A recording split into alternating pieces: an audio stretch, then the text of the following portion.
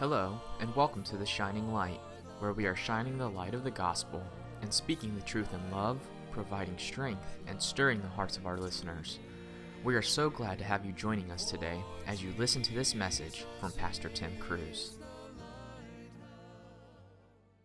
He's already there. As I prayed this morning, I said, Lord, I want to thank you that you're not only with me, you go before me, but you are in the pulpit waiting for me.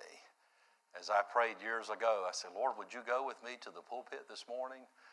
It's like the Lord just brought to my mind, well, I'm already there waiting for you. Just come on. And the Lord is out in front of us. He goes before us as his children. And he knows what we're going through. He knows what we're facing. He knows what he has for us in this message, in this moment. Someone's whole life, eternity, future, so many things, relationships, all of it could be changed for good today in this meeting, in this moment. It's not just another church service. We have an opportunity to be confronted with the Word of God, to be comforted, to be challenged with the truth of Scripture. And God wants us to receive what he has for us. When I was a young boy, I remember someone dropping off some black trash bags filled with hand-me-downs. It was like Christmas. As me and my brother Terry dove into those trash bags, we started going through there. We'd see a shirt or a t-shirt or something that we liked. I'd hold it up and see if it fit. And then I didn't think one would fit me, and I thought it would fit Terry. And so I handed one to him. I said, here, Terry, this will fit you. I bet you'll like this. We were thrilled. I've always, for some reason, I believe the Lord just teaching me through my life experience, been able to look at things and see potential. That's why I guess I bought the 1970 Ford Galaxy sitting on cement blocks for my first car. No tires, wouldn't even start, but I saw potential. I can tell you so many other things, even here with some of the things the Lord's entrusted to us, some of these houses, and others may not see as such, but I would look at something and say, hey, there's a lot of potential there. Some people, they look at the problem, the challenge, the bother, the effort. I always looked at it, well, just put a little effort in it, and it could be brought back to life. It could be made like new. I want to tell you, that is the heart of our God. That's how he looks at you and me. And we see this illustrated to us in the book of Jeremiah. And I want you to take your Bibles and turn with me there. Jeremiah chapter 18. A wonderful passage of Scripture. And I think about where the people of God were in the workings of God in their lives. God had raised up Jeremiah, this man who had a heart for God. He ministered in Judah during the last 40 years of the nation's history. And yet, the nation, in spite of his preaching, just continued to decline. He warned them again and again, rising early and warning them, calling them back to God, and they would not. He expressed his burden, his grief for them in the book of Lamentations. He's known as the weeping prophet, a priest called to be a prophet, a sensitive man called to confront kings, one has said. False prophets and hypocritical priests. He was bold before men, but broken before God. No wonder we call him the weeping prophet. Many times in her history, when the nation, Israel, would not yield to God, he made her again. She was marred, but still in his hands. She was marred, but had potential. She was marred, and he made her again, and he will do the same for anyone who yields to his will. This is our heavenly potter, the one who sees in us what we don't see in ourselves or in each other, the potential. Oh, but I see the brokenness of my life. I see the flaws of my life. Well, the potter doesn't take the clay and throw it away.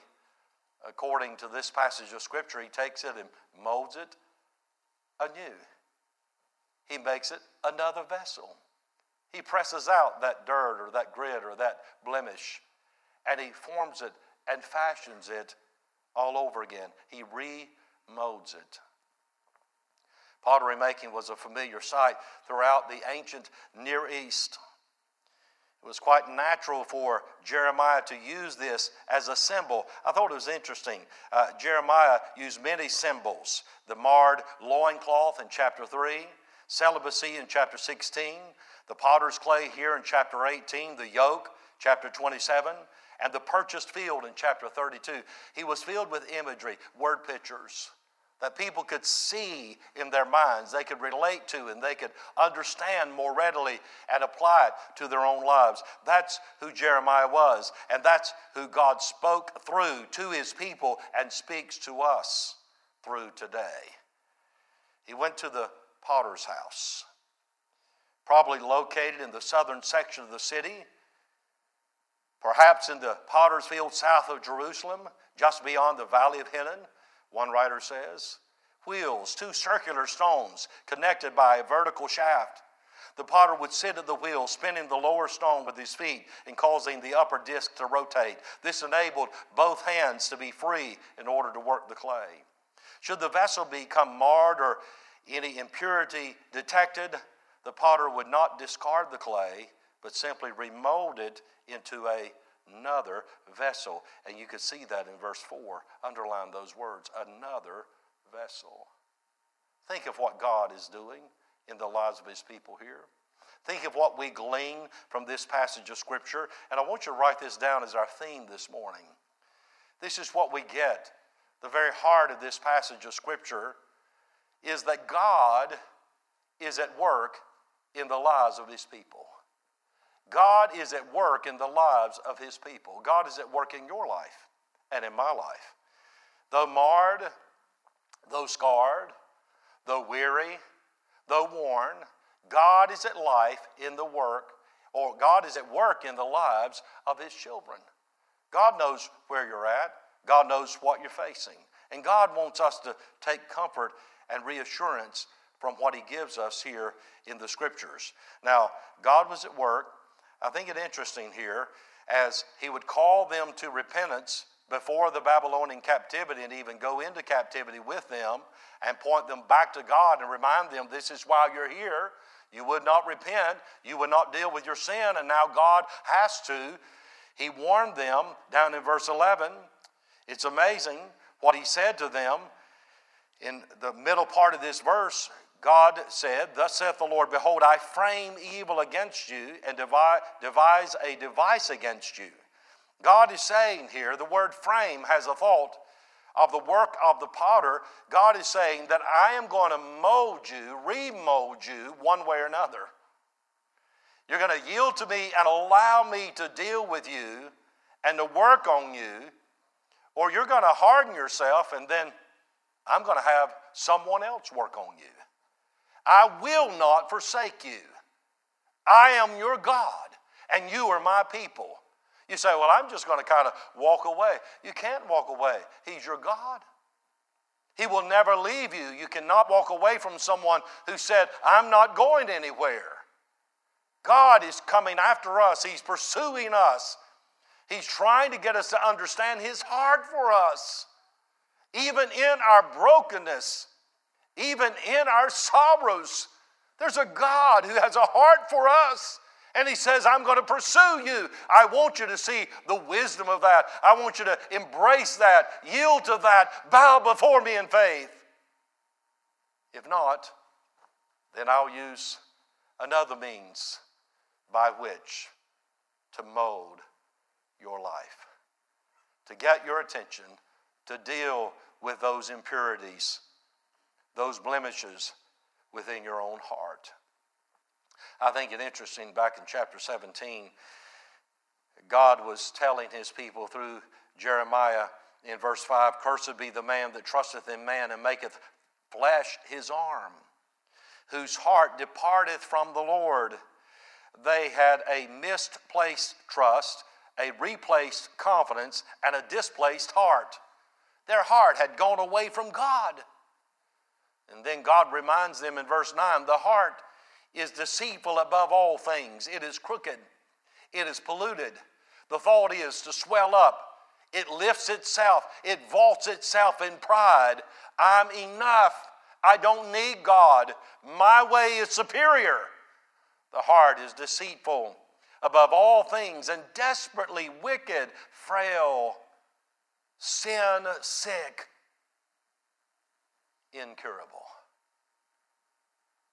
Man cannot be healed spiritually apart from the divine work of grace and forgiveness of the great physician. That's the only way our hearts can be healed. We can't even know our own hearts. And so God, again, is trying to get his people's attention. So he said, go to this potter's house, back in chapter 18 and verse 2. And then I went down to the potter's house, and behold, he wrought a work on the wheels, verse 4, and the vessel that he made of clay was marred in the hand of the potter. See, we're still in his hand. There's still potential he sees there. He doesn't throw the clay away. So he made it again another vessel, as seemed good to the potter to make it. Underline that, as seemed good to the potter to make it. That is such a qualifying, clarifying statement. Some of us, we obviously don't know what God is doing and what God has in store for us, but God knows. And some of us are resisting him, and some of us are like, well, what are you doing, Lord? And yet he's molding us and pressing upon us, and we're like, but I don't know about this, and I have no clue where this thing is headed and what you have planned for my life. My counsel to you today from the word of the Lord is yield to the potter. Yield. Don't work against him. Don't fight against him. He knows what's best. He knows what he's doing. He has a plan for your life. Yield to him. Follow him. Don't harden yourself. There will be something, someone, somewhere that God will have to allow to humble you, to tender you, if you don't allow your heart to be tendered before him. Write this down. Number one, God remolds. God remolds. The psalmist said in Psalm 31 and verse 12, I am like a broken vessel. I'm thankful that God takes that broken vessel, that's your life, my life, and he remolds us. He remakes us. He repairs us. He is always at work in our lives. That's his heart for us. No matter what we're facing, we're not left to fend for ourselves. We're not left to attend to the cares of this life all alone. There's a God who goes before us. There's a God who's already there. If we're broken, whatever we're bothered by today, what bothers us bothers him. What concerns us concerns him. That's his heart for us. He's always at work in our lives. Even in times of brokenness, he's working to remold us. Number two, God not only remolds, but God reminds. God reminds us. Verse 6, O house of Israel, cannot I do with you as this potter, saith the Lord? Behold, as the clay is in the potter's hand, so are ye in mine hand, O house of Israel. Wow. Would you underline that? As the clay is in the potter's hand, so are ye in mine hand. God so spoke to me from this passage years ago. This became one of my life's verses, Jeremiah 18:6. I'm in the potter's hands. I'm in the very hold of heaven, the grip of grace. No matter what I face in this life, I'm still in his hand. No matter what comes into my life, no matter the pain, the uncertainty, my life still has potential. I'm not going to just throw away what opportunities are before me yet. I can't see what good can come out of this sorrow, suffering, disappointment, this uncertainty. But you know what? I have a God who sees it already. He knows what his purpose and plan for my life is. If I would just trust him and rest in that, oh, what can God bring out of my sorrows? I've preached it all these years. Give God your brokenness, your sorrows, your heartaches, and God can bring good out of bad. How many of you remember hearing me say that at least 10,000 times? Right? Now, it's one thing to preach it. And it's another thing to say amen. But it's an altogether different thing to live it. When you're weary and discouraged and confused and you can't see any way forward, and you've got so many different things weighing you down, and really it's like the clouds of doubt and discouragement, even despair come between you and the Son of God. And you're like, the sun will not shine ever again in my life. It's over for me. Don't give in to that. But I failed. I messed up. Who among us has not? I'm so unworthy. I'm so undeserving. We all are. So don't come down on the side of looking at your insufficiency. It can be excruciatingly painful. If God even lets you get a glimpse of your own heart, remember, it's deceitful above all things, desperately wicked. Your heart. I think if you study the life of Christ, one of the most diabolical, I mean unbelievably evil spirit that people have in their heart is that spirit of self-righteousness. Who was it that rose up and said, "Give us Barabbas. He's a known thief, but this Jesus will have none of him. Crucify him." Who was it that led the charge to crucify our Savior? It was the self-righteous. It was those who thought, I'm good enough. We don't need you, Jesus. We don't need forgiveness. We don't need another way or the true way to God in that regard. We've got our own way. You want to see how vicious and vile self-righteous people can become? Threaten their person, their identity, their desire, their design, their purpose, their philosophy, their ideas. Challenge it, and the heart will come out. If we're not careful, our churches can be filled with self-righteous people. I grew up in church. I went to the altar. I made a profession of faith. I was baptized. I've tried to do right all my life, and I'm not perfect, but hey, I'm better than a lot of other people. You better get off that. I'm better than a lot of other people. The ground is level at the foot of the cross. All have sinned. There is none righteous, no, not one. May God deliver us from ourselves, our self-sufficiency, our self-righteousness. We're in the hands of the potter. God remolds, God reminds, and then God repents. And I want you to see this, and we're going to pray. Verse 7, at what instant I shall speak concerning a nation, concerning a kingdom, to pluck up and to pull down and to destroy it.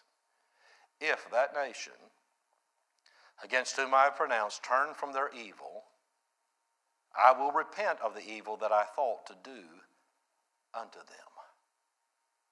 God repents. God said, I will repent. You say, now wait a minute.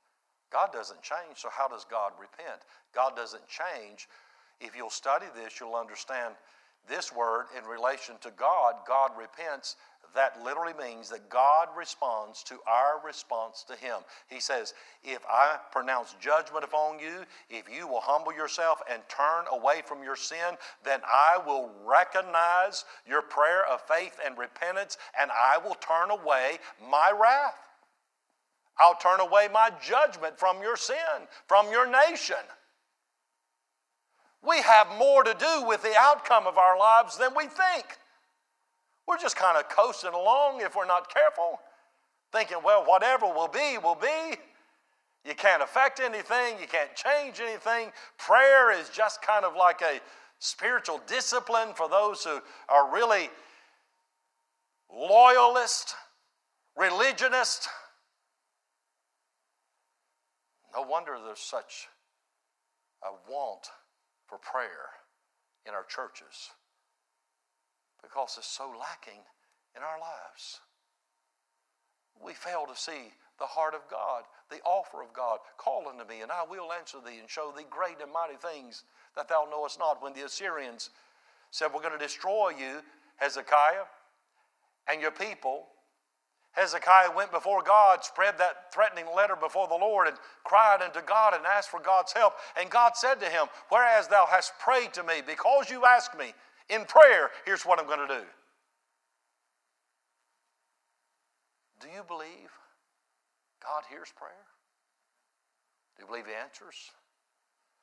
Do you believe God will hear your prayer? When you turn in your heart to the Lord from sin or self-will or self-righteousness or even your sorrows that somehow keep you from the Lord if you're not careful? Are you willing to give those to God, turn away from them, and look to the Lord to behold Him through eyes of faith? And say, Lord, hear my prayer, forgive my sin, strengthen my faith. Lord, I believe, help thou mine unbelief. Are we willing to believe God? Because God responds to our response to Him. Here we are, our country, another crossroads, as a nation almost spins out of control. With such light, with such opportunity, you say, well, hey, whatever's going to happen is going to happen. Well, according to God's word, that's not true. God will have mercy. God will stir His people. God will give a space of grace even, the Bible teaches, if the people of the Lord will humble themselves and pray and turn from our wicked ways. Then He'll hear from heaven and forgive our sin and heal our land. Our land needs to be healed today. We all agree with that. Such division, such brokenness, such darkness, such sorrow and angst. There's a God in heaven who awaits the prayers of His children on behalf of their land. Why? Because He's always working in our lives to draw us close to Himself, to draw us back to Himself, to make us more into the image of His dear Son, to accomplish in our lives what He so chooses. There's never a time when He's not at work. He takes us where we are, and He's not limited by our fault or our failure, but He's able to bring good out of bad and blessing, so much so you'll look back and say, I'm not glad that I went through that, but I can tell you this, I'm glad that God took that brokenness in my life and showed Himself strong to me. He has so helped me and encouraged my faith. Let's let the Lord encourage our faith today, because He said, you call unto me, and I will answer thee. You ask me. You have not because you ask not. Asking ye shall receive. Thank you for listening to The Shining Light. We pray that this time has been a time of encouragement and blessing to you. The Shining Light is a production of Shining Light Baptist Church, located at 2541 Old Charlotte Highway in Monroe, North Carolina. If you don't have a church home, we invite you to join us. Service times and more information can be found at our website, www.shininglightmonroe.com. You can also watch our services on Facebook and YouTube and connect with us on social media. Thank you for joining us, and God bless.